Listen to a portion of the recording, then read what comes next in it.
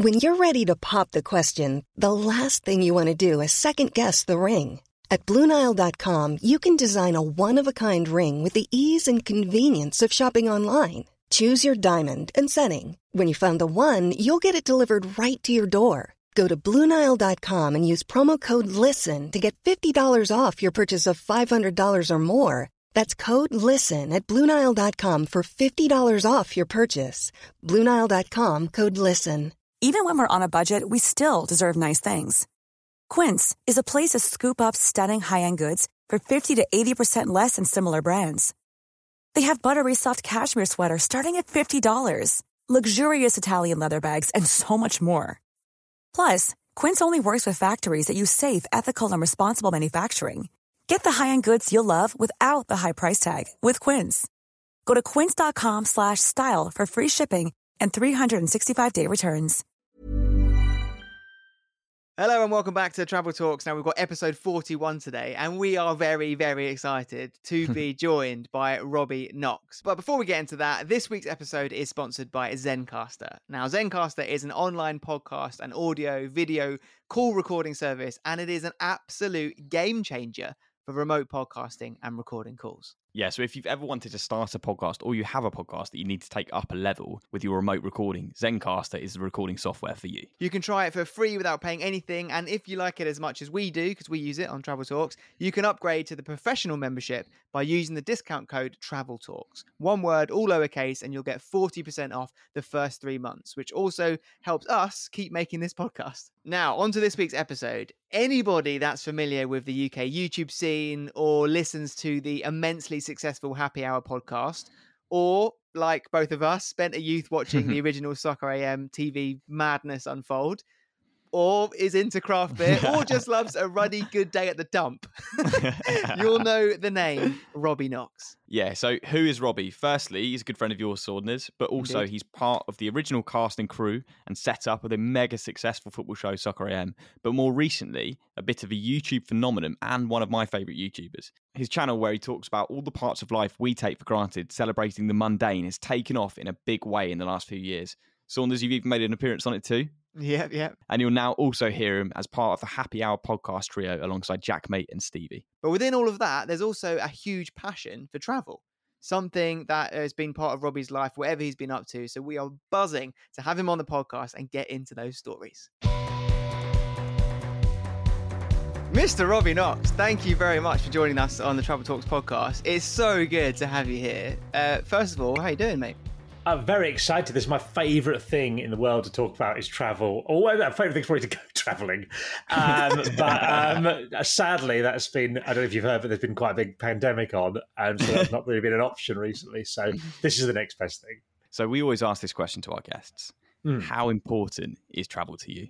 I think it's hugely. I think it's throughout my life. I think it's been important. I think it's very formative if people go travelling in their youth, and I think it shapes them for life. I think we've seen that in a lot of stuff. Brexit, for example, I think not many people I know who have seen the world were supportive of that sort of thing. I think it sort of, I've seen the world, that sounds positive, as in people who've travelled around and experienced these things. And I've got friends who just went travelling for years now, and they lived in Barcelona for a bit and all this sort of stuff. But I think I went. I didn't do a lot of travelling in my youth. We go on holidays, as in up until I was left uni, really. But then after that, I went to Canada for a year, and I lived out there. I think seeing the world and seeing different people and all the different opportunities and stuff available to you, I think is fantastic. So that's interesting, because the next thing we were going to ask is about what travel looked like when you were younger. You know, what it meant to you as a kid. So if that it didn't really come about till later in life, did you say? Well, I went on family holidays, but they were generally to Lanzarote, Malta, Canary Islands, sort of thing like that. And then I don't really remember going. We didn't go for weekends away and stuff like that, because it was before budget airlines, really, and just didn't really do it. We went on one family holiday that was outside of Europe. I suppose Canary Islands are outside of Europe, aren't they? But it doesn't really count. Technically. But I think we went to Barbados when I was 16, which was amazing, seeing somewhere Like that. Barbados was like in the 90s was like the Dubai of Florida of these days. I think that was the sort of aspirational. The Caribbean was much more of a sort of thing than it seems to be now, and everyone talks about going to the Caribbean anymore. So we did that. That was the only real beyond Europe holiday, but we didn't really do much traveling. And then when I went to uni, we did like the odd sort of lads trip abroad sort of thing, and I did a weekend on the Eurostar and to places or like things like that. But then it was only after that I really started traveling to more obscure places, more interesting places, if you will. So when you think about those trips you did when you were younger, like even just little holidays, little week-long things or whatever, do you have any experiences that you kind of draw back to and think like, oh yeah, that was probably the time where I thought, oh, I quite like being, out of my comfort zone, or I quite like hot climates or anything like that? I don't think so, no, because I don't think I got particularly into travelling until afterwards. My mum was very encouraging of me to travel after uni and saying you should and see things, which is good. But certainly growing up, no, we'd go on holidays, but I don't think I necessarily had any holidays that I was particularly into. Like I was a lot of the time, it would be like we'd go on a holiday for 2 weeks, and I'd be missing a football tournament at home or something like that. I'd be like, I'd quite like to be back home. So I don't think I really got into. I don't think I really understood the things. And also, you'd get put in kids' clubs. I never particularly like going and being put into kids' clubs and stuff like that.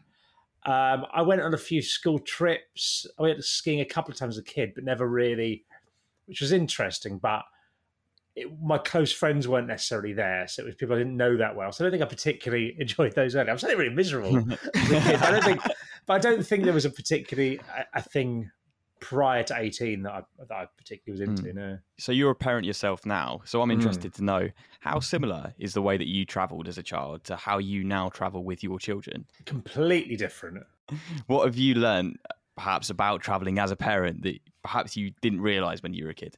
The expense of things, like quite a lot. Like if we're going away as a family, like if you're going to an airport and flying somewhere, 5 flights, it might not look much at first, but then when you add on baggage and stuff like that, and if you're going in a school holiday, you can easily. So we went to Portugal a few years ago. It was the last abroad family holidays that we took on a plane, and I think the flights alone probably came to about £1,000, and that was the cheapest possible flights we could find on convenient dates to us, sort of thing.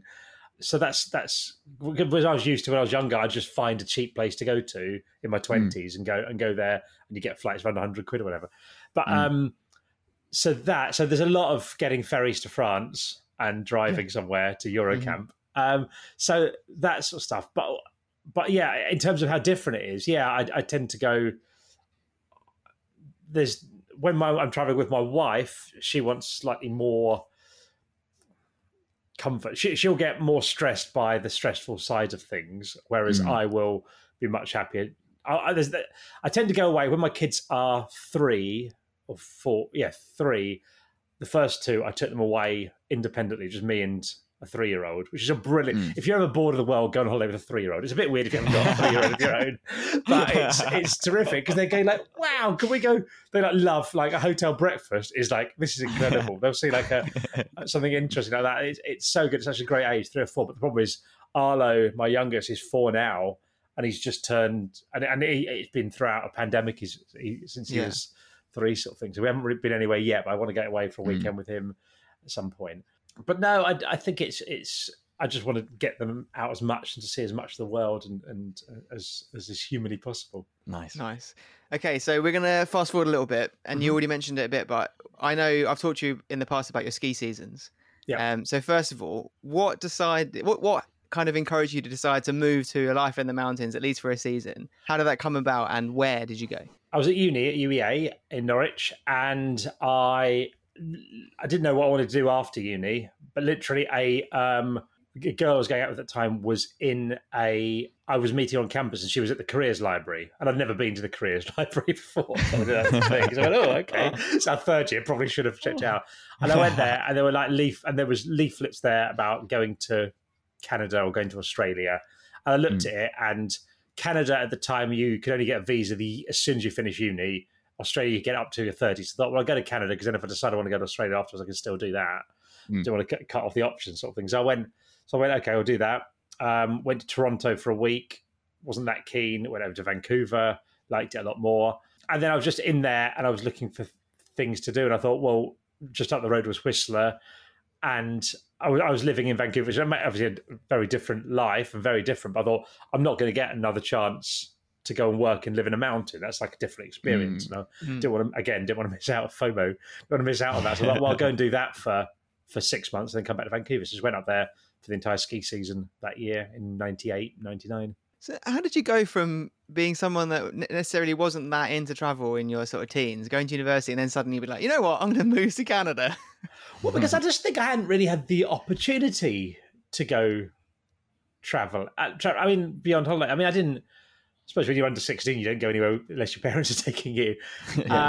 Yeah, I don't know. I just thought, well, I didn't really want to get a job. I thought I quite liked uni. I thought this seems like a sort of nice step between it, doing a bit of work, but also other stuff. So I thought I'll just go. And it was like a working holiday visa. So I'm working in Vancouver. I was working at like a petrol station, a coffee shop until I got sacked. And then I went to a petrol station and then up to Whistler. So I don't know, just decided to do it, I guess. I think there's a story there. Just do stuff. Station.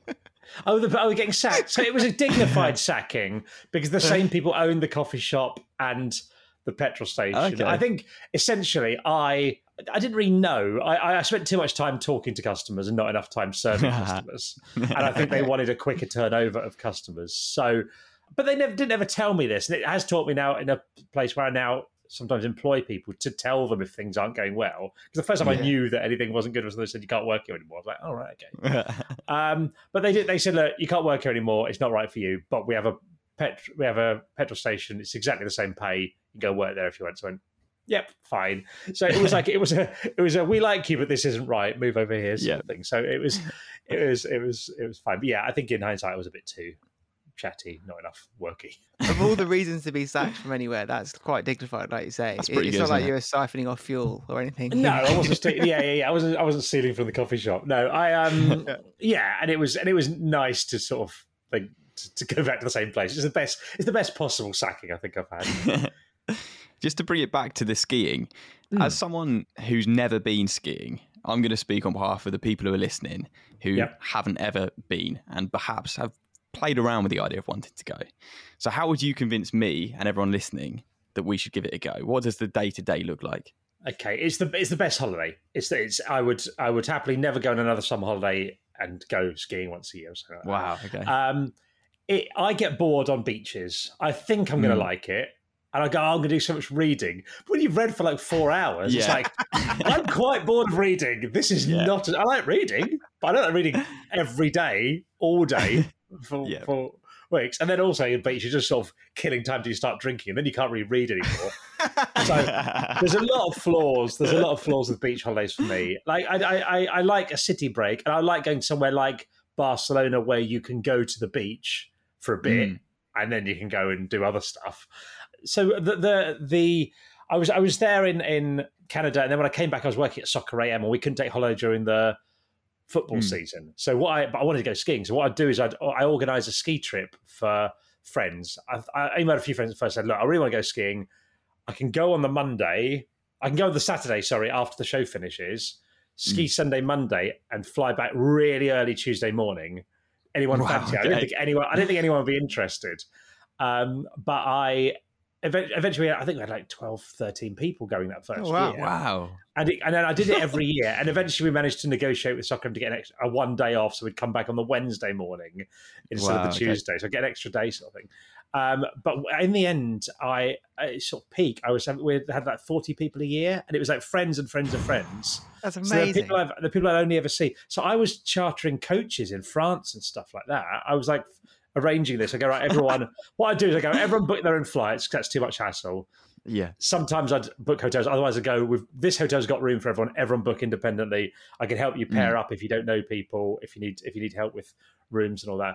But for the transfer, I go, look, the easiest thing is if we just charter a coach, so everyone owes me 30 quid for a place on this coach. And so it basically became a travel agent that did a not-for-profit travel agent. So I do this, and it was fantastic. A lot of the Soccer AM group would go. Lots of like weird people have then gone and do other things. Lou Sanders is a comedian. I'm She would come along. I think who else? Lots of people from areas and friends of friends. Some people I'm still in touch with. Some people I'm still in touch with now. This guy Eurodog I know from it. He came out to Whistler 3 years ago with me, and I've only ever seen this bloke on ski trips. Like he's a friend, and I literally would not speak to him for 4 years if I've not been anywhere like that. I go, and like when I was going to Whistler, I went, "Hey mate, going to Whistler from these dates in March. Do you fancy it?" Next thing I got, he went, "Yep, booked up." And that was it. So it's what I like about it is you're doing something. It's an active holiday. It's not just you sat around, and everything is beautiful. Like even like the sort of 60s ski resorts that are a bit, or 80s or 80s ski resorts that aren't built in the sort of chocolate box thing. It's still anything with snow on it is lovely, sort of thing. They're beautiful places. If you like good food, good drink.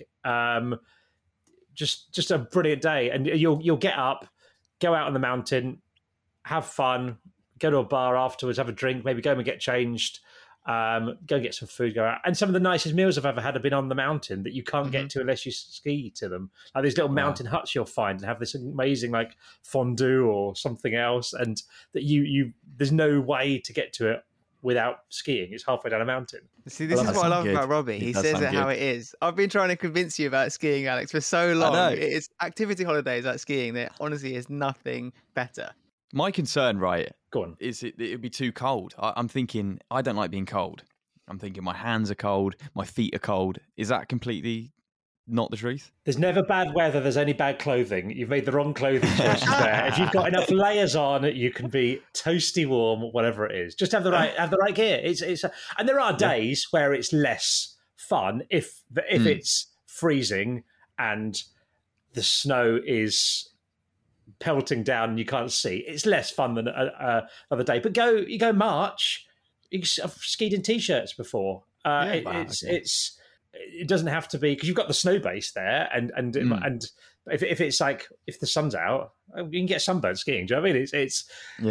It's wonderful. I'm a big fan of spring skiing, and the last two big trips I've done, I went to Whistler for a reunion, 20-year reunion, a couple of years ago, and then last year I managed just before the pandemic to go out to Telluride in Colorado skiing, and that was absolutely fantastic. But that we go March, and then it's beautiful. You've got lovely sunshine. You can sit outside in the sun and all that sort of thing. It's you don't have to be cold.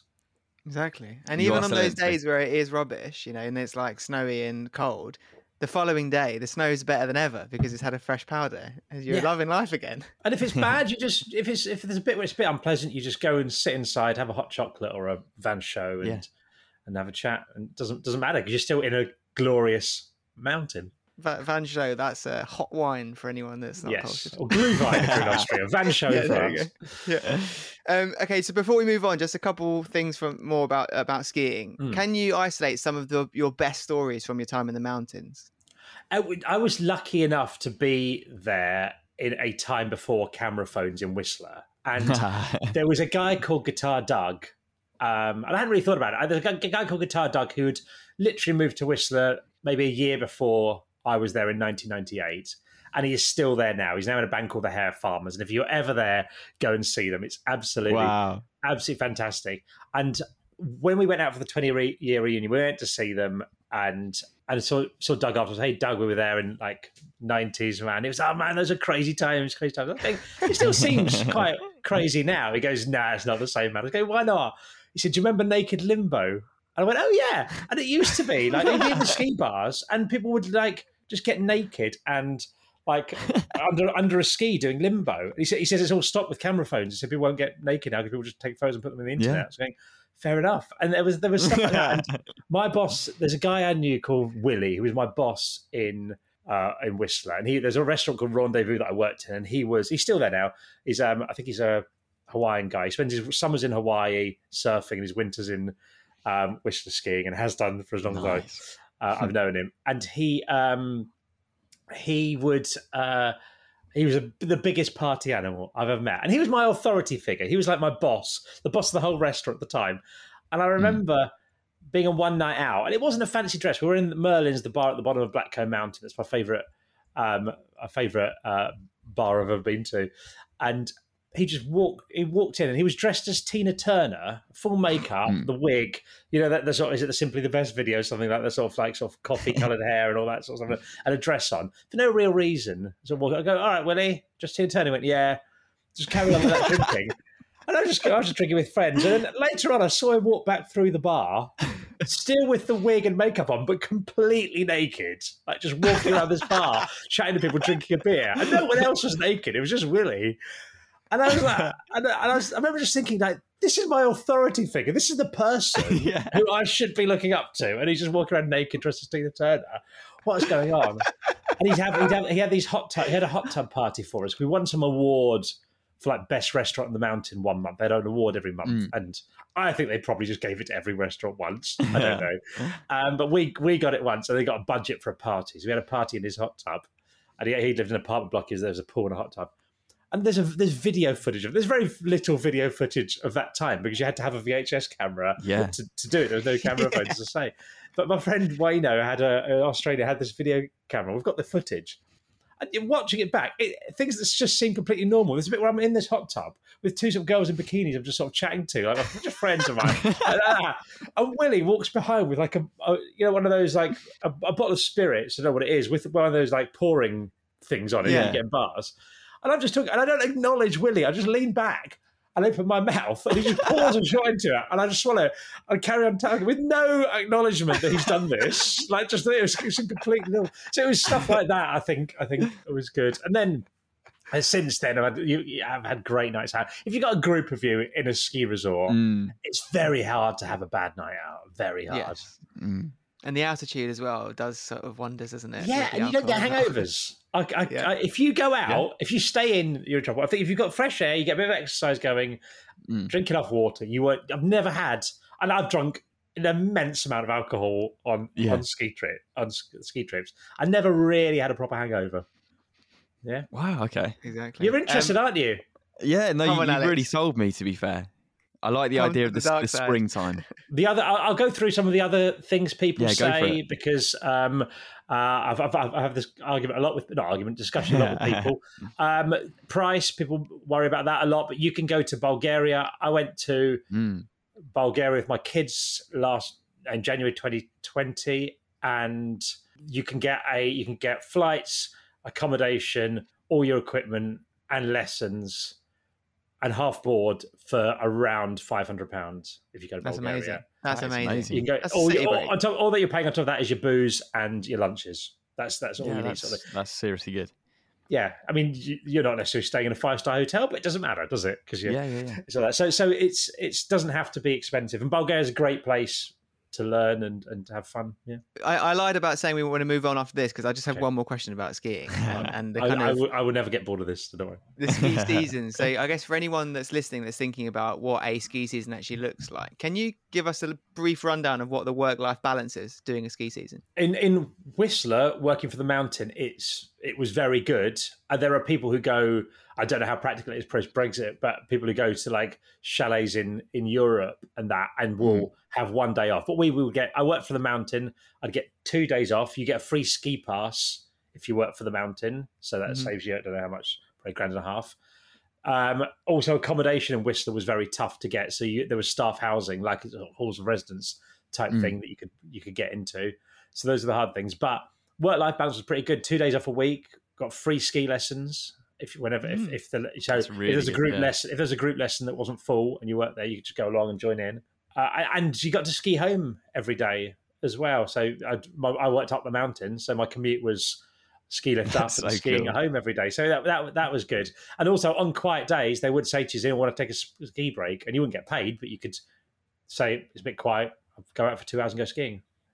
Amazing, nice, yeah, amazing. So that was good. But there are jobs where you have a much worse work-life balance, or longer hours, I should say. But a lot of the time, you don't really care it in your youth, do you? Sort of thing. And some jobs are evening stuff. If you work in a bar in the evening, it does mean you have to sleep at some point, but you can ski all day and then go out working the night.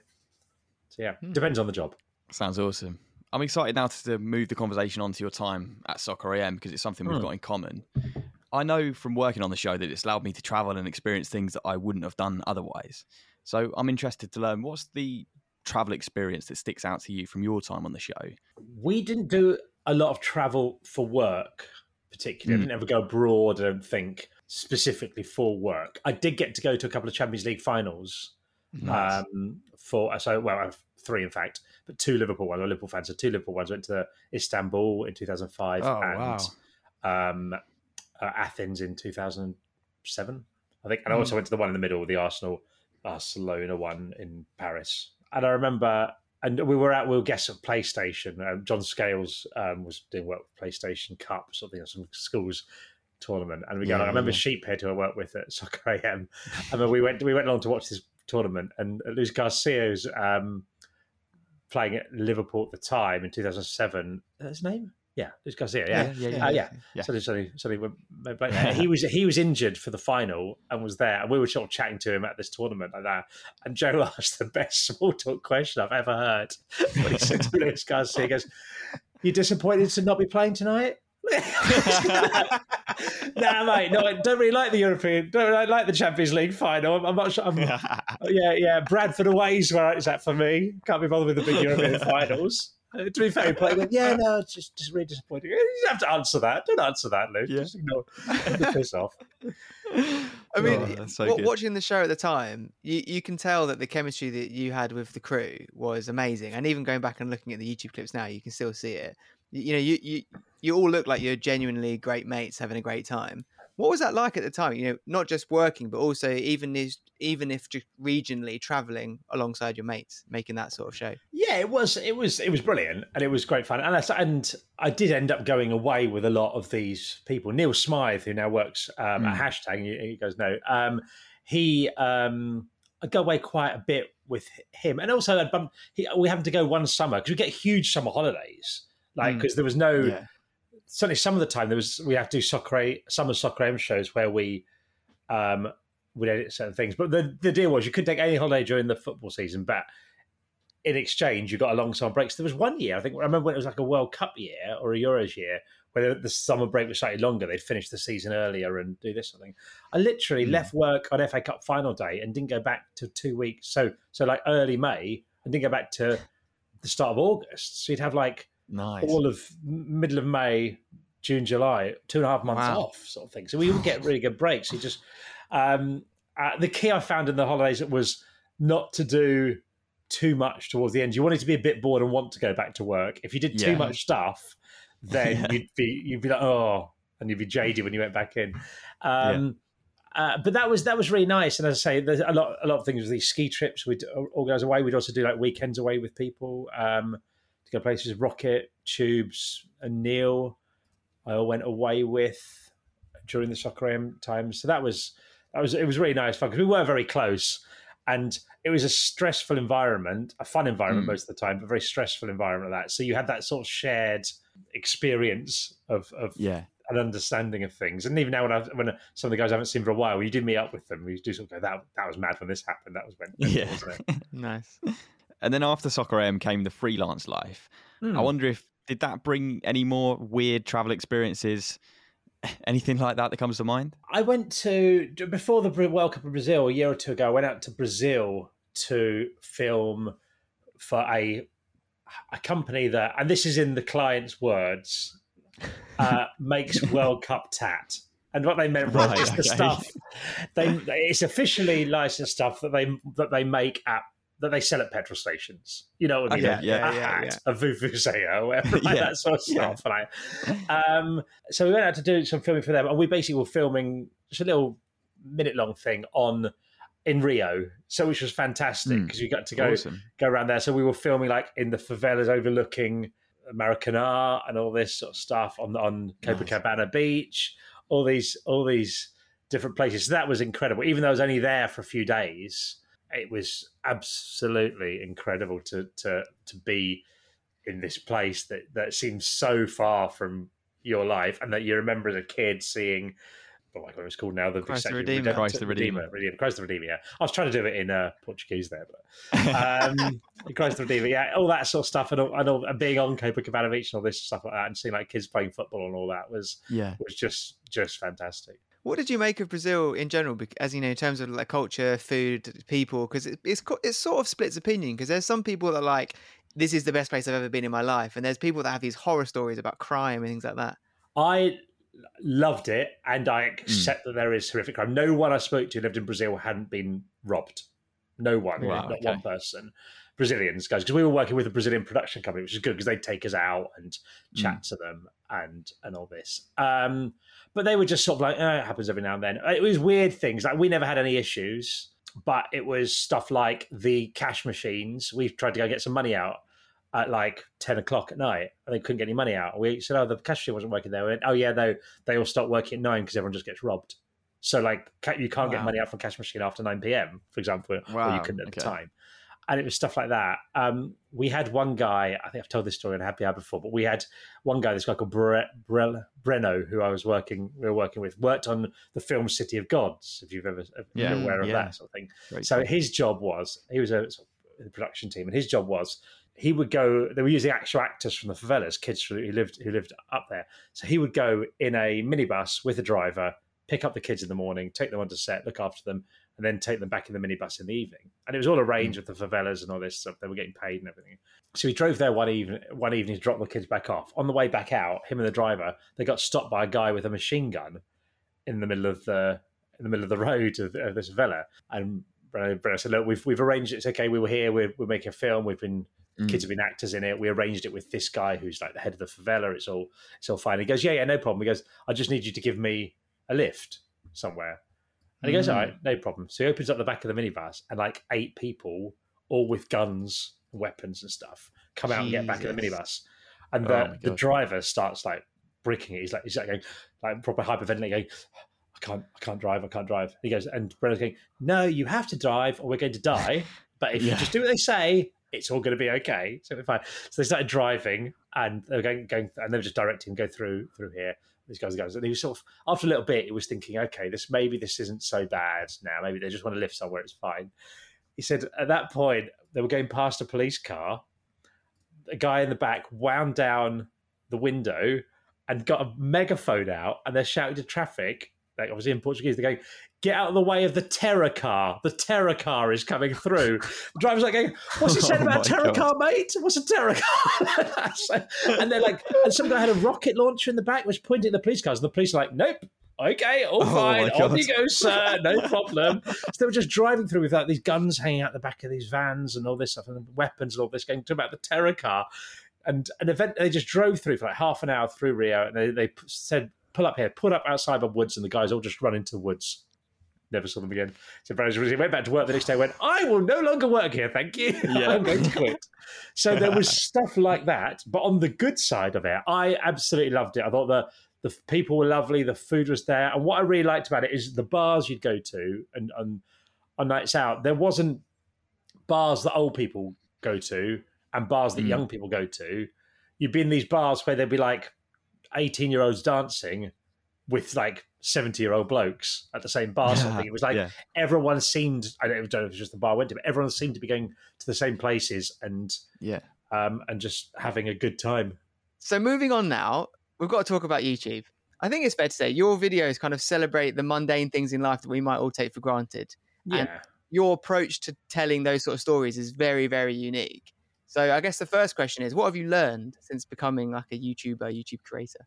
I've learned that, well, before I did it, I learned that YouTube was a thing. It's weird because I didn't watch YouTubers before. I knew Jack May, and obviously met Saunders, I met Spencer. So I knew a few YouTubers, but I didn't ever sit down and go, I will now watch some YouTube sort of thing. I'd go to YouTube when I had to fix something or do something and learn how a technique or something. But then I was talking to Will Brazier, who I don't know, as Saunders knows, every birthday. I was talking to Will one day up at Watford's training ground. We were doing some filming with Troy Deeney, and he was saying, "Why don't you start a YouTube channel?" And I was like, I think that's probably for younger people. Like, as in, and I didn't realise there were sort of people over 20 who did YouTube things, sort of thing, over 30.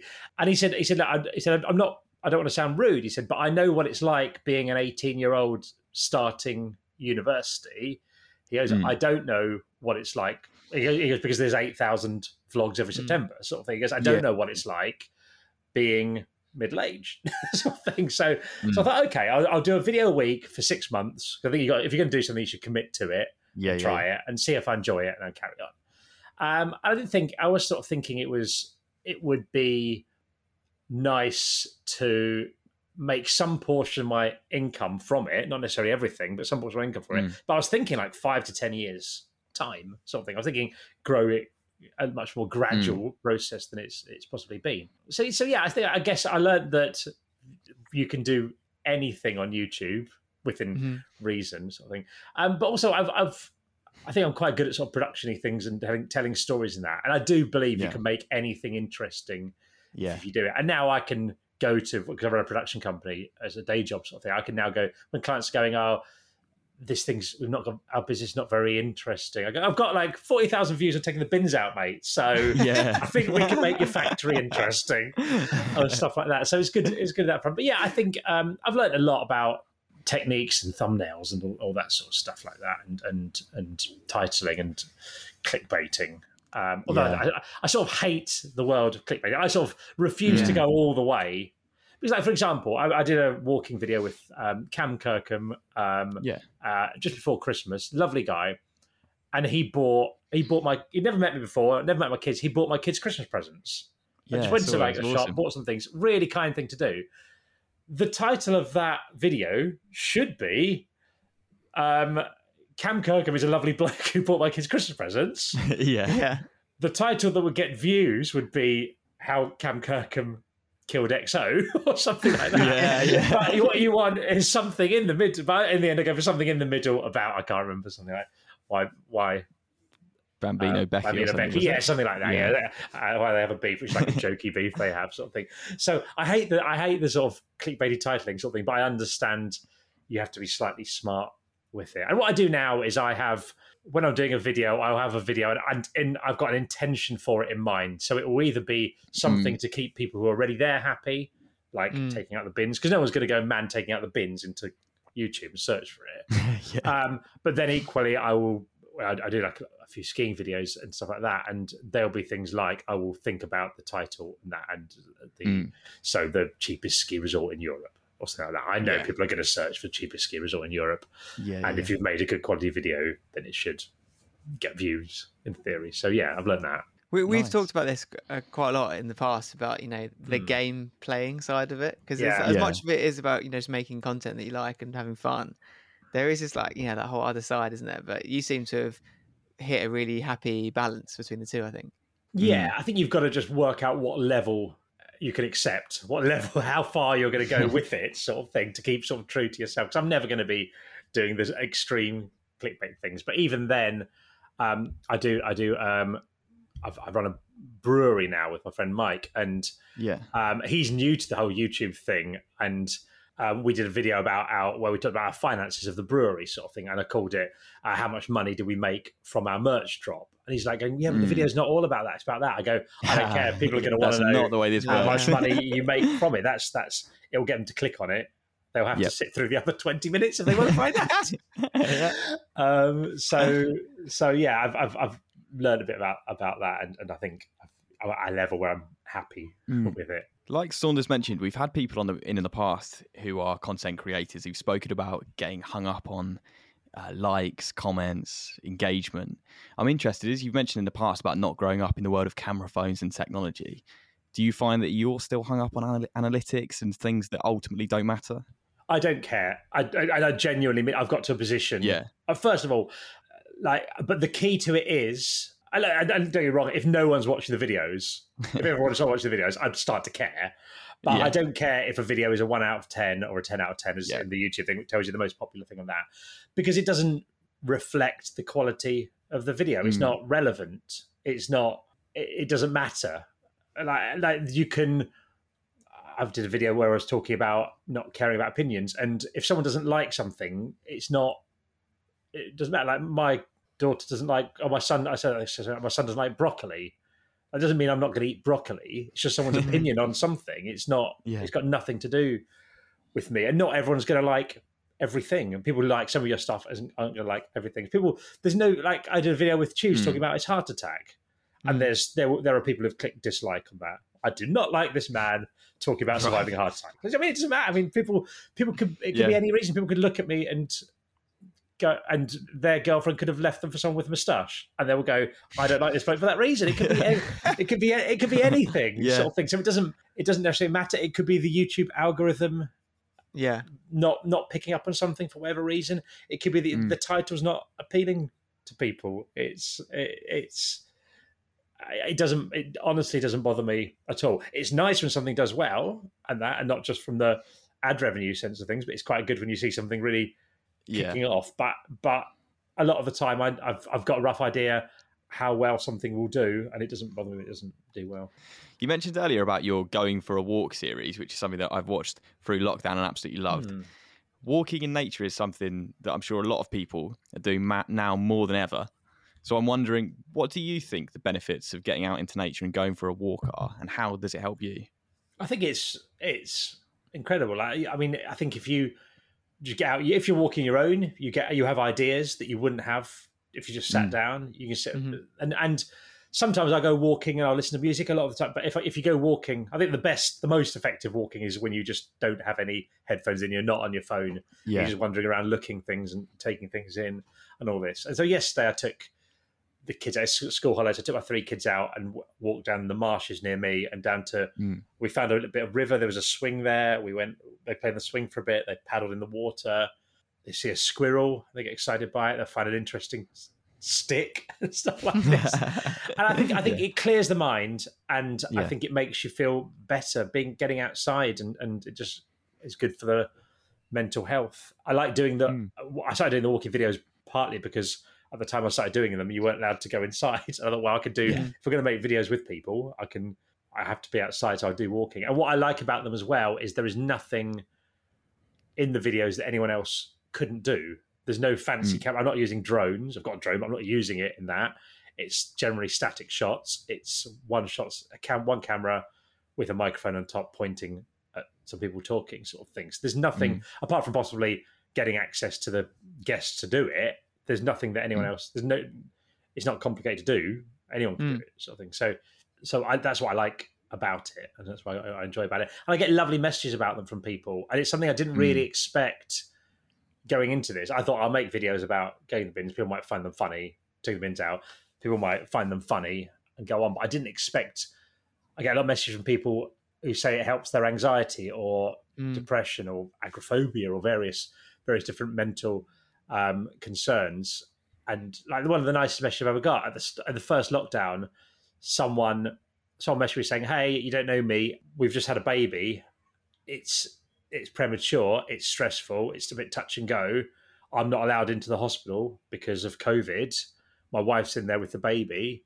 And I came home last night and was stressed out. And I sat down and watched 8 hours of your videos to calm me down in a row. I just want to say thanks." And things like that. Wow. You think there's someone who's got as stressful a situations you can imagine in life, pretty much, to help people in that thing. That's wonderful. I'm not saying I come out of a key worker here, but it's nice. It's nice to be able to that you're doing some good in whatever way. Sure. I mean, having watched those, actually, having been fortunate enough to live one of those videos and do one with you. And it was fantastic. A lot of people say to me as well, do you know what I loved was the Saunders video? I get a lot of people saying, I get a lot of people saying how much they enjoyed it. They always say, which is sort of an insult, they go, "You'll be surprised by this. It was the Saunders video." And I love saying like that, which is sort of a compliment hidden in an insult. So it's the story of my life. Yeah. I watched that video before you came on as a guest, Saunders, to make sure I learned as much about you as possible. And it was really, really useful for me, but I just really enjoyed it as well. So good. It was good to, I really enjoyed being on it, but also like watching the others as well. You kind of tapped into it there. It's similar to like the podcast format, I think. It's something that we really enjoy doing this, Alex, and we'll get onto happy hour in a little bit, Robbie. But like just the having good conversations with people, good chats, that kind of reminds you of what being human is all about. You're less game playing. It's less about short, snappy social media. It's just, doing what we do best. And once you get out and start walking for a bit, if you're with someone for a couple of hours, it's quite rare that you're with one person for several hours, unless you're in a pub or you're drinking or sort of do stuff like that. But you tend to get, within the first 10, 15 minutes, you get all the small talk out the way. And you can get into some quite deep conversations, or not necessarily deep, but different conversations with people. I'm not just talking about the videos, I'm talking about in general. If you go walking with someone, after a while, you can get really in sort of intense or get to know them a lot better. I mean, I found like chatting with Spencer, in fact, your brother, Saunders, learning things like he's into musical theatre that I would never have known before. And just things that you learn new things about people, I think, when you just chat to someone in that sort of environment. There's no distractions. I was just going to say, I think that comes from the fact that when you're walking with someone, often it's side by side. And I think when you're in an environment where you're sat across the table from someone, you have to look into their eyes and talk about something really deep and see all their reactions to everything you say. It's a lot more intense. When you're walking side by side, you can kind of just know someone's there and talk, and then know that you're going to get the reaction, but almost not be judged by their facial expressions in a way. Yeah, I think there's something in that. Yeah, I agree. If you kind of tie that into the travel side of things as well, like I think everybody should always make time on a holiday or a trip or whatever, just to go for a walk somewhere, even if it's just like along the beach in the morning, or even around the grounds of the hotel, and just kind of disconnect from wanting to take a picture of something or doing an activity, and just like have a chat. Don't worry about trying to make the most of every single moment, and just kind of live in that environment for a second. And I think, walking and chatting, some of the conversations that come up when you kind of not let your guard down, but you know what I'm getting at? Like you're not thinking about doing anything. You just go bleh, and you start talking. Who knows what you get to?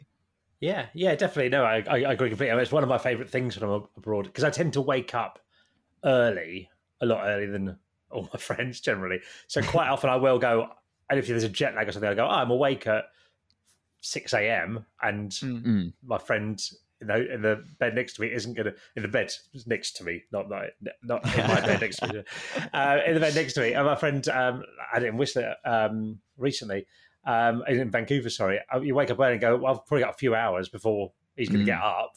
And also, it's probably going to be slow and all this sort of thing. So I'm just going to go walking. And you can spend a couple of hours just really going around and just seeing places and getting set up. And then if it's a new place, you've got that, your bearings set up, and you can go, I saw this great thing. It's not open. It wasn't open at 6 a.m., but now it will be. Let's go and check this out. Or this restaurant looks good, or something like that. So one of my favourite things is just wandering around, particularly if you're somewhere like New York, just going, just strolling around is amazing. Yeah.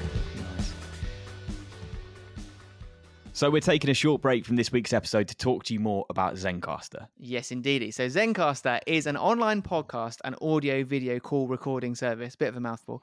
But it is a game changer for remote podcasting and recording calls. So we spent absolutely ages trying to find a method which worked for Travel Talks, but nothing was really hitting the right quality level we wanted until we found Zencastr, which was an absolute game changer. What I love personally about Zencastr is the way that you can record the audio and the video locally as you chat, but then at the end of the call, you can download the files without any of the awkward internet delays or drops or interference. And it's basically like you recorded the whole thing offline. Yeah, it's so amazing to use. And you can try Zencastr out for free yourself to get a taste of what it offers. And if, like us, it massively helps to improve the quality and production value of your recordings or podcasts, then you can upgrade to a professional membership. So by using the discount code TRAVELTALKS, all one word, all lowercase, you can get 40% off of your first 3 months. Bargain. Right, back to the show. Right, so Robbie, when we wrote this question, we had to write, we don't want to make you sound old. It's amusing because the thing, what's funny about it is that in the grand scheme of things, I'm not that old. No, but in YouTube, I'm like, I'm like Yoda or something like that. Because it's all relevant. That's what it feels like. Like I saw Tom Sharma, who did Clash of Creators. I saw him tweet the other day. There should be a podcast where you just get a random old person on to tell stories. I'm going basically what Happy Hour is when I'm there. So, but yeah, go on. I accept this in the nicest possible sense, whatever it's going to be. So it's really quite nice, to be honest. You're always giving out words of wisdom and life advice on your channel. So I wondered if you could speak to the young people who are listening to this podcast right now and give them some life advice in regards to traveling and seeking adventures outside of their comfort zone. What would you say? Within the realms of safety, do as much as you can. Like, I'm not suggesting if you're a young single woman, you walk around a really rough neighborhood at first to experience what it's like, sort of thing like that. If you're, or that you decide to go skydiving on your own if you've got no train. Without that, do as much stuff and you'll have adventures. And I'm never telling a story about on Happy Hour about the time I sat inside and watched television. Do you know what I mean? Because that's not how good things happen. But you get some, and you never know when the best things are going to happen or the best nights are going to happen. My friend Sally, I don't know if you've met Saunders. I remember I lived with her for years before I moved in with my wife, and she was out. We were out one day. This is not a travelling story, but just a seizing the day story. We were out one day in Primrose Hill in London, and we were on our way home to Ealing. We said, should we go for one more drink? We're like, yeah, let's go now. We popped into K West Hotel in Shepherd's Bush, which is where all the bands used to stay when they were in London back in the day. I don't know if they still do or not. And we'd always bump into people we knew there through Soccer AM and that. And I went down there. Serge from Kasabian was there, who I knew. So I went down to start chatting with him. Wow. He had his friend Mikey there, got chatting to this guy. And then through Mikey, eventually, who was someone who came on our ski trips, met his friend Rob. Sally ended up dating Rob. Rob moved to New York. Oh, wow. Sally then moved to New York with him. Like after I moved in with my wife, she moved to New York to go experience that. While she was out there, she started working on Anthony Bourdain's travel show. No way. She won an Emmy for it. She's got an Emmy on her mantelpiece. What? She's now married to Rob. They've got twins. All this sort of life. Amazing stuff. All because we went and did that extra drink that we didn't necessarily have to. And it doesn't mean... and I've met through Mike, I've met those other friends, and we've all experienced a lot just because of that one drink. And it doesn't mein you should go out every night, because that's a slippery slope sort of thing. But the more stuff you do, the more happens. It's like if you're a young man looking to romance ladies, the way you can kiss twice as many ladies is to talk to twice as many ladies. The more you do, the more will happen to you. So just say yes to stuff when you can. That's good advice. Solid advice. Nice. So we want to speak about Happy Hour podcast, of course. I was watching your video this morning titled, I Wish I Knew This When I Was 20. Okay. And you said that you wouldn't have gone on Happy Hour and have got the Happy Hour gig if you hadn't got in a mood in the supermarket and decided not to go for a few months, then wrote a Facebook post about it. But you said it was a long story. Something we've got right now is time. I will tell you as quickly as possible. So essentially, one Christmas, before Christmas, I was living in Forest Hill in London, and I had done my Christmas shop online in advance, was all prepared and all that, but we got invited to someone's house. So I had to go, I said I'd make dessert or something, so I had to go and buy a few bits from the supermarket. It was like the 23rd of December or something like that. It was an awful experience. The queue for the checkout was an hour, all down the aisle, right to the end of the aisles. It was horrific. There was hardly anything on the shelves. They put the price up of everything. The quality was awful. I remember having carrots that were disgusting. I don't know how you can mess up carrots. And I went through the whole experience was horrific. And I remember at the end of it thinking, there's got to be a better way of doing this. So I didn't tell anyone apart from my wife, who was like, oh, whatever. But I didn't go to a supermarket for a year. Well, no, for 6 months. I said I was going to do a year. In the end of the 6 months, I was like, I'm not going to set foot in a supermarket for 6 months. Wow. And I just went to independent shops. I started getting milk delivered. I'd get veg boxes. It helped that I lived in London because there's a lot of stuff around. And it was annoying in parts because if you need to buy some turmeric for a recipe, and you know there's some in Sainsbury's, but you have to wander around shops looking for turmeric. It's quite frustrating. But it's changed the way I shop ever since. And I learned a lot from it. And at the end of it, I wasn't even going to mention it to anyone. I thought, Joe, I'll do a little Facebook post. Just on my private Facebook, I just said, I haven't been to a supermarket for 6 months. These are the 7 things I've learned. And someone got in touch there who worked for the Huffington Post and said that I knew. And she said, do you want to write a blog about this? It's really interesting. So I went, okay. So I did a blog. I did a few other things. I did like a few local radio things talking about it. And I think I was in the Scottish Sun and stuff like this. So I did this blog. I think I wrote one other blog for them, and then they phoned me up and said, "Look, we've got this brand deal with Amoy, like a filming thing. Do you want to be in it? We can pay you to do it, and you might win a holiday." So it was basically there was a team of bloggers a team of YouTubers and a team of comedians. I was in the team of bloggers, which seemed a bit unfair on other bloggers who had written 2 blogs ever. It seemed quite unfair that I was going, you will represent bloggers. So I was on that, and Jack was one of the team on the team of YouTubers. Jack and Helen were the 2 YouTubers. So that's how I met him, which obviously then eventually led to me doing Happy Hour. But again, it's just a sort of do stuff, and it will lead to something. Incidentally, we won the Chinese cooking competition. Me and this girl called Victoria, who's lovely. She was 25, and they said, "Yeah, you won the holiday." And I suddenly thought, are they going to expect me to go on holiday with this girl who's lovely? I'm sure we have a great time, but it's a very tough call to make to my wife and young child. Something. I'm just at the airport. I'm just off to Hong Kong for a week. So in the end, they went, "Do you want the holiday or do you want the cash?" I will take the cash. So that's another I guess example of just doing stuff. Love that. Now, I mean, for anyone that doesn't know, and I'd be surprised if anyone doesn't, because it's always at the top of the charts, Happy Hour is an incredible podcast. Like, it's such a good listen to. The range of guests are unreal, but also the conversations between the 3 of you are brilliant. One of those things that you often talk about are the hypothetical games. Yep. And we often come around to doing that on the Travel Talks podcast as well. So we want to run one past you and get your response to this hypothetical. Now, if you had to design your dream holiday based on 5 factors, those factors being mode of transport, weather, like an activity, something to do, general vibe, architecture, landscape, that sort of thing, what is that dream holiday? And it is worth noting that none of this needs to make any sense. Yeah. Okay. All right. I will. I'm going to travel by train. Because it's a bit environmentally better. It's quite a more pleasant experience, isn't it? Sort of thing. Like the Eurostar is a great experience. I'm going to go skiing, obviously, because I think you probably guessed that was going to be the case. I'm going to go to the Alps, and I'm going to go to Kitzbühel in the Alps specifically at the weekend of the men's downhill. I'm going to go and watch. I'm going to go and watch the skiing. What were the other criteria? Architecture's one. Architecture, landscape. So yeah, it's a beautiful sort of chocolate box village. It's stunning mountains. I can go skiing. One of the other things I know, Alex, I'm always talking about skiing, and you're not sure.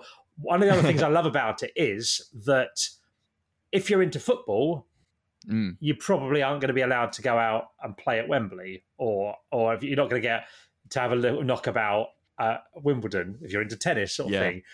If you're into skiing, you can ski the World Cup downhill course because as soon as it's finished, you can go and do the same run. It's not going to be fenced off for you, but you can do any of these things, and it's unbelievable when you watch these things and get to know a run like that. Hahnenkamm Strife in Kitzbühel is one of the most famous ski runs in the world, and an incredible thing to watch, and tends to have the most crashes every year, sort of thing, which is also quite fun. But it's a really challenging thing. And when you ski it and you go down it, I mean, a black run, but it's doable if you're decent at skiing. Yeah, you'll get down it and you'll do a bit, and you look back and you go, hang on, the thing that's just taken me a minute to do, they'll cover in the air in 3 seconds, and then they'll hit the ridge and fly through the air for 30 meters or whatever sort of thing and land. And it's taken me like a minute to get down this bit, sort of thing like that. And only when you're out there, can you get to go understand fully what it is they're achieving. That's a good one. I feel like it's very achievable. Like, for a context, very achievable. Alex's was getting a banana boat to where was it again? Somewhere like Gran Canaria sort of vibe, right? Gran Canaria weather with like the vibe of. It might have been like Brazil, but the architecture of Peru. It was like the most okay. I've not gone abstract enough. Is that what I've done? Okay, in that case, I'm going to put Merlin's Bar from Whistler at the bottom of the hill. We have quite a similar one because mine was like, chocolate box sort of town on a mountain. Yeah. But then I said at the bottom of the mountain there needed to be a tropical ocean. Oh, okay, yeah. No, I'll get more into it. But still, maybe the ski lifts give you an option of on one side the ski steps and the other side a water slide down to the to the bottom. Yeah, that's what we're talking about. Okay, now we're getting better. Okay, I think I understand the question more now. I went too literal. Right. Okay. Moving on. Let's talk about beer. Ooh, because. Yeah. I think it's fair to say that you are somewhat of a beer connoisseur, recently reaching, let's say, the boss level of beer connoisseuring. You started your own craft beer company, Bin Day Brewing. How did that all come about? So basically what I learned from YouTube is that no matter what video I do, I'll probably make 50 quid from YouTube ad revenue. Right. So what I've learned is that I can try anything I'm interested in up to the value of £50 for free. So if I go, I wonder what this will be like, and I can do it for free. So I worked out that I thought you can get a lockdown one. I thought, okay, I can get a craft beer, a brewing kit for about 50 quid, and I can give it a go and see how it works out. And if it goes wrong, it doesn't matter because I'll get it back in ad revenue. So So I thought, okay, I'll do that. So I brewed beer, and I was surprised. And you can get the things where you get the extract to do it, but this was like using grains from scratch, grains, water, yeast, and hops, literally just that, and making a beer. In fact, it wasn't. It was an Elvis Juice Brewdog kit, so I got a grapefruit as well from the shop and used that in it. But what I was surprised was that you could make beer at home, or I could make beer more accurately, and I was surprised it was nice, because my memory of homebrew was like in the 80s and 90s when your mate's dad had it in their kitchen. It stank. Like this tar sort of thing. So the fact that I can actually make nice beer, and it's going to be nice because it's fresh as well. It's like most of the time, if you buy a can from the supermarket, it's been around for a bit sort of thing. It might have been pasteurized. It might have been treated in some way to prolong the shelf life, but it's fresh. It's going to be nice. And I gave it to quite a few people, and they're going, this is really good. So I went, okay, someone was kind enough to give me slightly better kit that I could make more than a few bottles or things. So I can now make 15, 20 litres at a time. So I got this slightly better kit, and kept on doing it, got better at understanding it a bit more, brewed a few times, gave it to more people, got their opinions and that, to the point where I was making sort of decent beer, and people were going, taking it to people I'd met who were professional brewers and going, that's really good. That would happily, I'd be really happy if I got that in a pub sort of thing. And it tasted well and go, this is fantastic. And then I thought, well, do you know what? I wanted to do a brewery. I've always thought if I worked in any business other than making videos, I could market it really well because I'm good at making videos sort of thing. That's really frustrating thing that you're in the industry where everyone can do the marketing techniques. So I thought I'll do this. I wanted to do something with my friend Mike anyway, because we like hanging out with each other. And the idea of the brewery is, because I believe in sort of transparency and things like that, I think people like honesty a lot of the time. I think a lot of people are very secretive about stuff. The idea is it's the first YouTube brewery. So everything we do, we share. There'll be some things you can't share. You obviously couldn't share someone's salary or something like that who worked for you. But down to what we're trying to do is say, we did this merch thing and we made this amount of money. This is the economics of what's happened, and try and be as transparent about things as possible. But then the longer term thing is to build a physical brewery in Norwich and collaborate with YouTubers. So you could get Max Fosh could come down and brew the type of beer he likes. You can make nice content about it. You could sell it. He could get an amount per can that gets sold or something like that. Work with people, and it become the sort of community brewery. And as we've been talking beyond that, we said, okay, wouldn't it be good if it's not just this does well and Mike and myself make some money? Wouldn't it be good if everyone can do it? And we looked into equity based crowdfunding. So the plan will be probably early next year.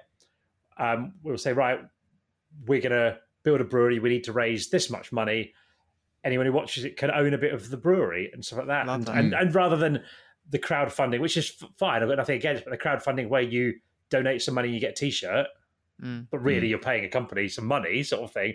This would be you donate some money and you get a share of the brewery. And sounds great. We could get investors in as well, but at the same rate as the other people like that. So no one's getting a better deal. It's on an equal playing field. I think if you then treat people as co-owners and big them up like that sort of thing, I think you'll build up that thing. I've had a lot of people in the YouTube world of YouTubers I've mentioned this to them. They go, we'll invest in that. So I think what we're hopefully going to end up with is something that's owned by YouTubers, viewers, us, and is inclusive of the whole community while still not being cocks and stuff like that sort of thing. Like you get people involved in and get people involved who are experts in things and know stuff. If we were like, right, how can we make this more environmentally sustainable? I'd be on the phone to Saunders going, let's do a video about how you can make this more sustainable sort of thing. And then you get the benefits of that knowledge that people have as well. Like things that we knew as soon as we announced it and put our first beer out, people would get in touch with us and offer us advice and stuff. So the next brewery, we've been doing a brew with S43 up in County Durham. That was people who watched the content and went, we love this. Do you want to do something? We went, yeah, we do. And they are brilliant. They get it completely. We've been up there doing stuff with them. We did a brew last week or the week before where we did it entirely live on Twitch and people could vote on stuff. So not like we want you to wee in the mash tun or something like that. It was stuff like we need to put some hops in now. These are the 3 choices, and this is the brewer explaining how it will affect the flavour. So you get everyone getting involved in that, and so that's the aim of it, and we'll see how it goes. I love that. I mean, sounds so good. Straight away, count me in as an investor when that comes Wonderful. about. We'll let you know, and you can also be our environmental consultant as well, because that's the thing. That's like you look at things. Everyone goes, I want to be environmentally conscious, but there are trade-offs in it at all, and things like for every pint of beer, I think it's something mental. Like it takes like 9 pints of water. It uses an immense amount of water, but then you've got to go, okay, you minimize that where possible. It's unavoidable, and there's ways you can go around it, sort of thing. But how else can you be greener in your transporting of stuff like that, or your supply chain and stuff like that sort of thing? So I think, getting all the expertise from people, and also I'm aware that Mike and I are 2 middle-aged, white, heterosexual, middle-class bloke sort of thing. So it'll be good to find out from people who aren't that how we can be more inclusive of things. Like if you're building a tap room, it makes sense to chat to some people in the space who are like, okay, what's the ideal toilet situation if you're trans? What's the ideal if you're disabled in a wheelchair? How do we help out there, sort of thing? So I think if you get involved in all the different people and understand that we don't know the answers to things, let's ask people. I think it will be inclusive and a force for good. Love that. Sounds great. So this is an absolutely mental question I'm about to ask you. Great. Without any warning, even more so.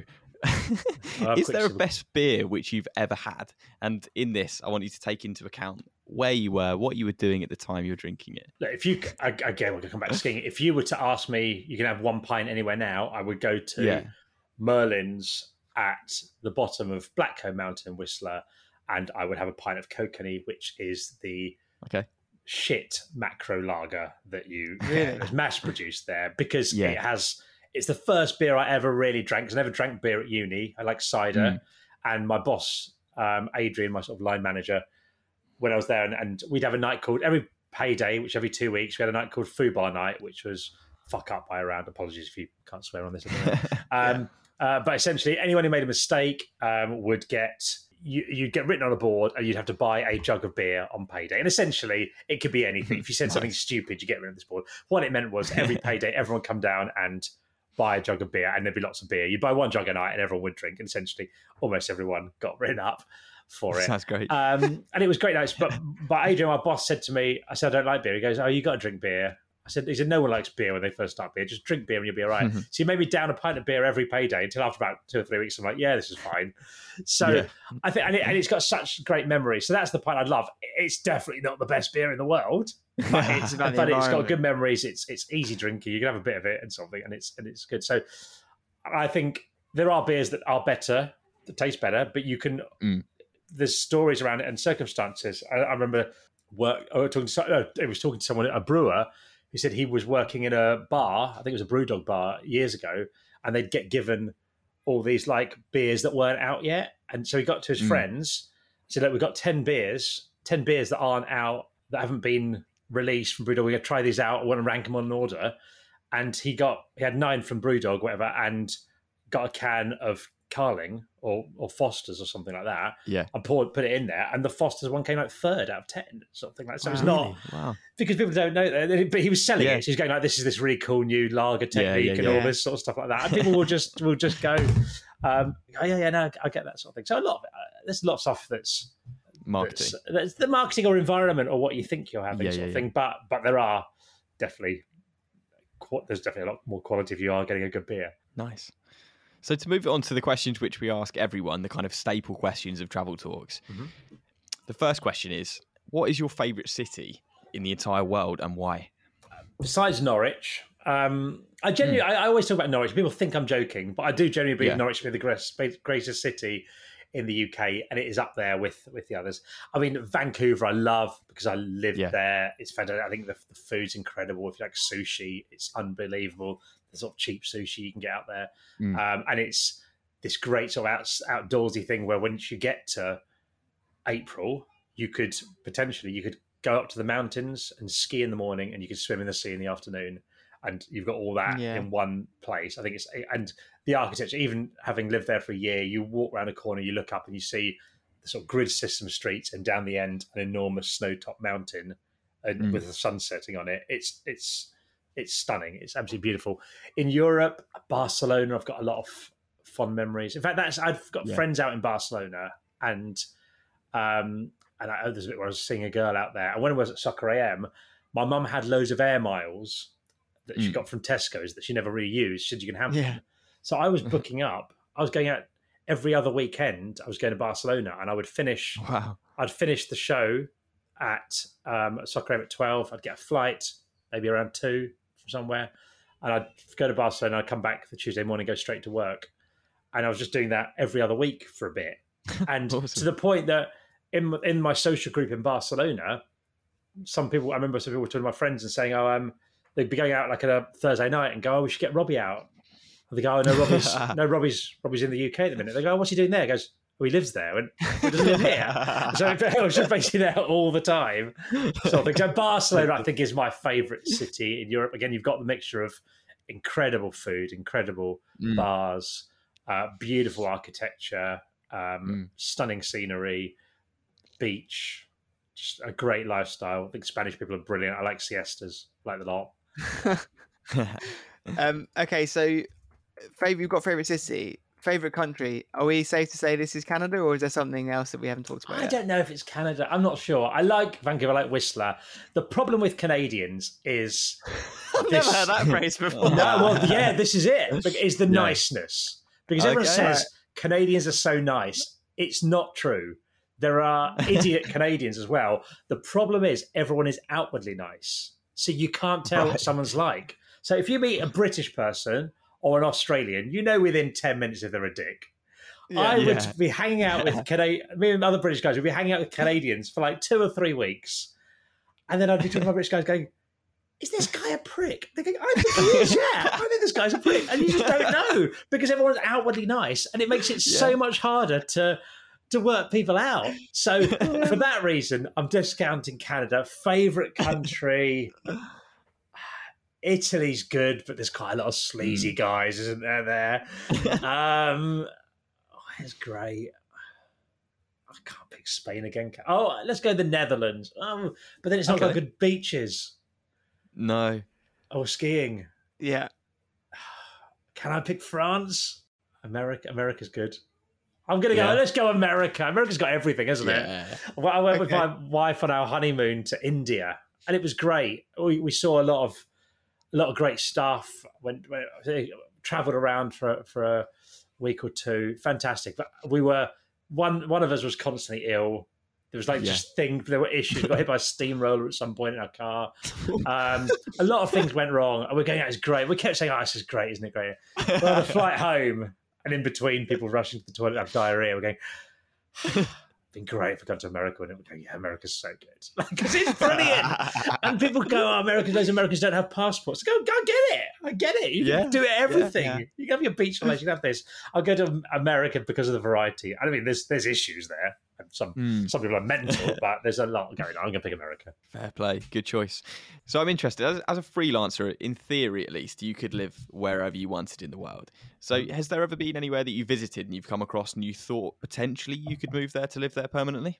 Yeah, I mean, the issue is when I was single, I was at Soccer AM, and it was hard. And I did think, and I was sort of there. I think, could I live in Barcelona most of the time? Could I book up flights and live full time in Barcelona? So I'd be there all the summer and get a cheap room somewhere for during the week and rent that sort of thing. Because Barcelona at the time was an expensive place to live. I did consider that for a bit, but then you sort of freelance thing. My job was sort of tied here. It is the attraction of YouTube. A lot of it is the independence of location. And if I can get to the point where I mean, now I've got kids, so you're sort of tied to schooling as well, sort of thing. But what I would like to do, it would be to get to the point where I can make all my money from digital stuff, podcasts, YouTube, whatever. It would mean that in the summer holidays with the kids, we could go and just live in Prague for the summer or travel around for a bit.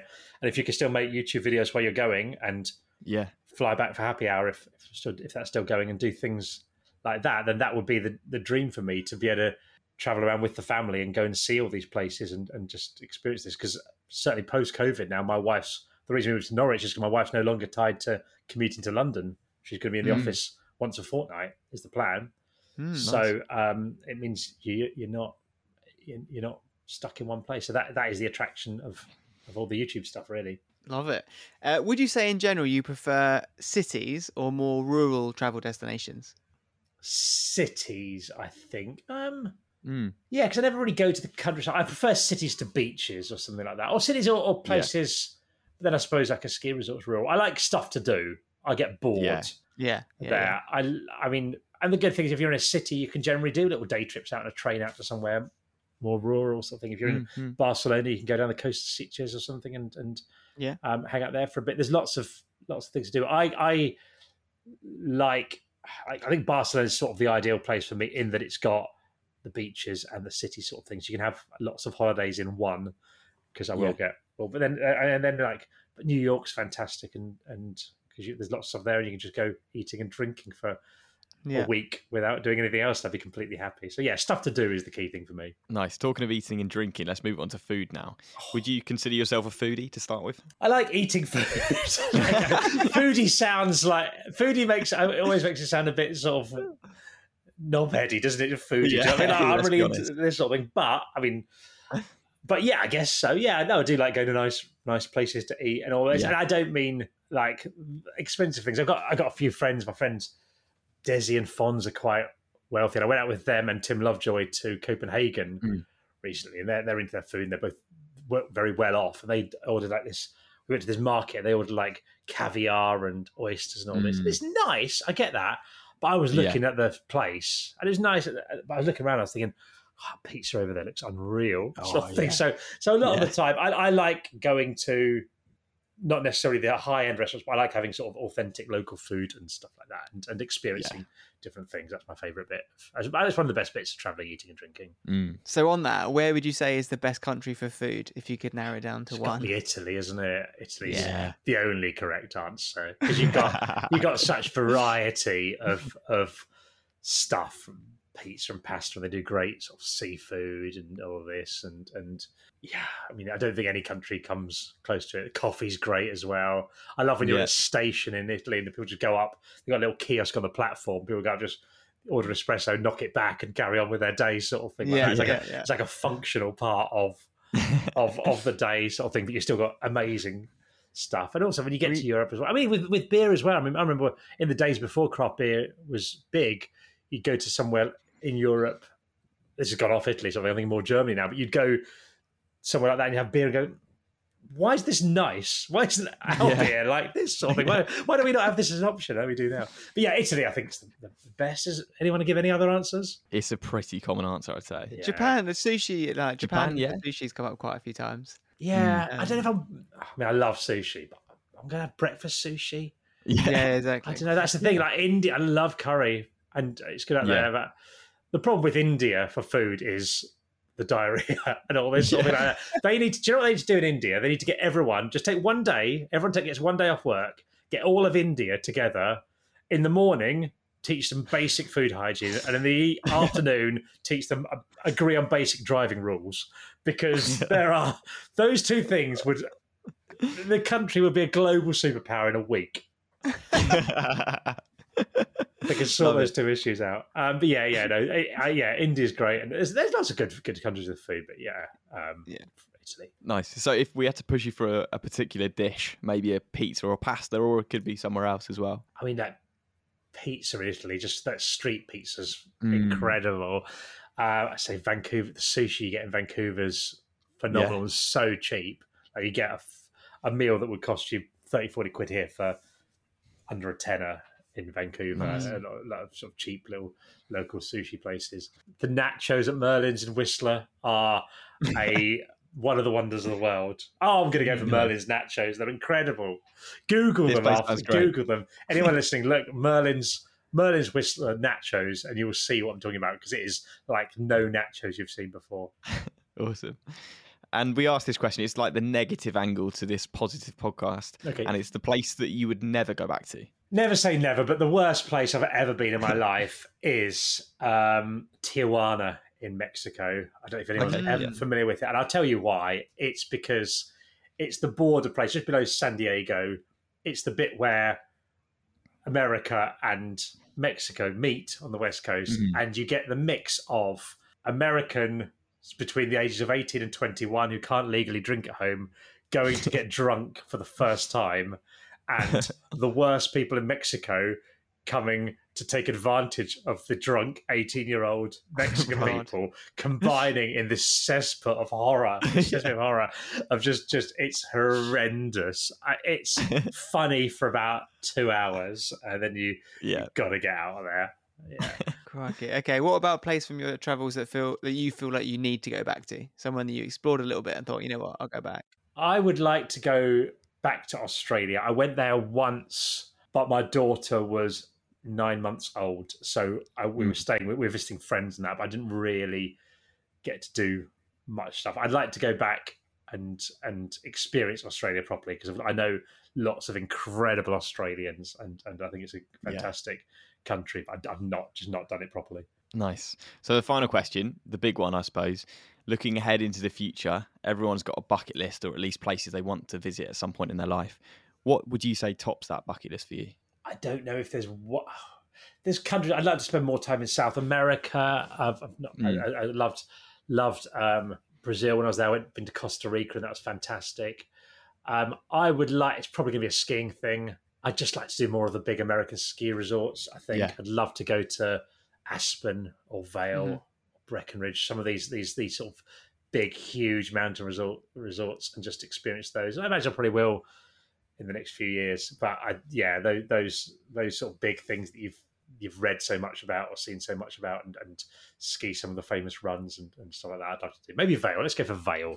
Nice. Robbie Knox, this has been an absolute pleasure having you on, talking through all your travel stories and going in, talking about beer. I mean, that beer conversation, that's completely blown my mind. It's made me think about it in different ways.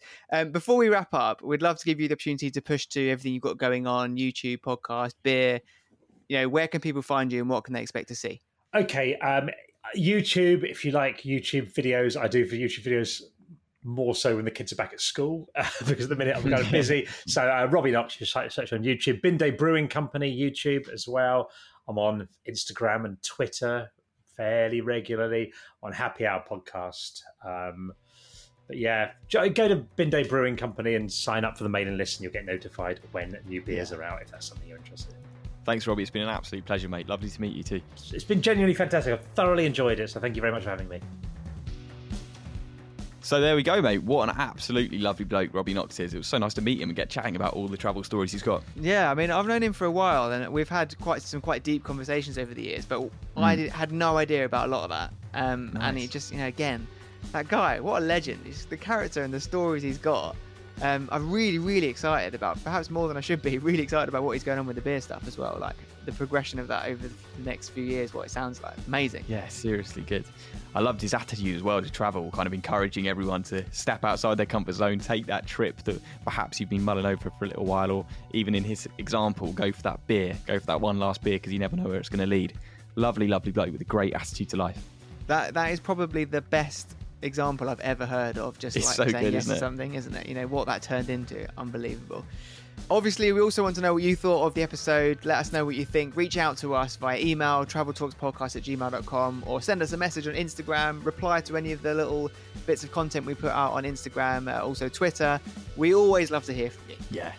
And of course, this episode's hopefully going to bring in loads of new listeners. So if that's you, then it'd be amazing if you could leave us a review on Apple Podcasts. If you leave us a 5-star review, it really, really helps us to grow the podcast, reach new listeners, and we're very, very grateful. For those new listeners as well, have a little look back at the back catalogue of Travel Talks, because there will be some guests that we've had on that will interest you if you're into Robbie Knox. because there's some people Yeah. from similar worlds, people that he's worked with, people, you know, that have got similar stories or that sort of thing. So there's definitely episodes for you. So go back, have a little listen and see what you can get up to. And of course, guys, we'll be back next week with another episode. So make sure to download the new episode next Monday.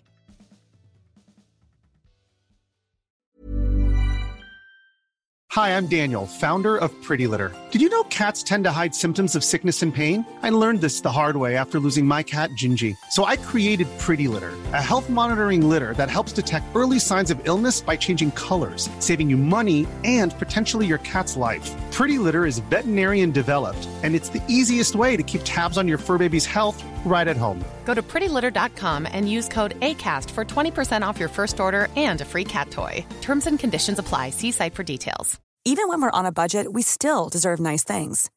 Quince is a place to scoop up stunning high-end goods for 50 to 80% less than similar brands. They have buttery soft cashmere sweaters starting at $50, luxurious Italian leather bags, and so much more. Plus, Quince only works with factories that use safe, ethical, and responsible manufacturing. Get the high-end goods you'll love without the high price tag with Quince. Go to quince.com/style for free shipping and 365-day returns. Imagine the softest sheets you've ever felt. Now imagine them getting even softer over time. That's what you'll feel with Boll & Branch's organic cotton sheets. In a recent customer survey, 96% replied that Boll & Branch sheets get softer with every wash. Start getting your best night's sleep in these sheets that get softer and softer for years to come. Try their sheets with a 30-night guarantee. Plus, get 15% off your first order at bollandbranch.com. Code BUTTERY. Exclusions apply. See site for details.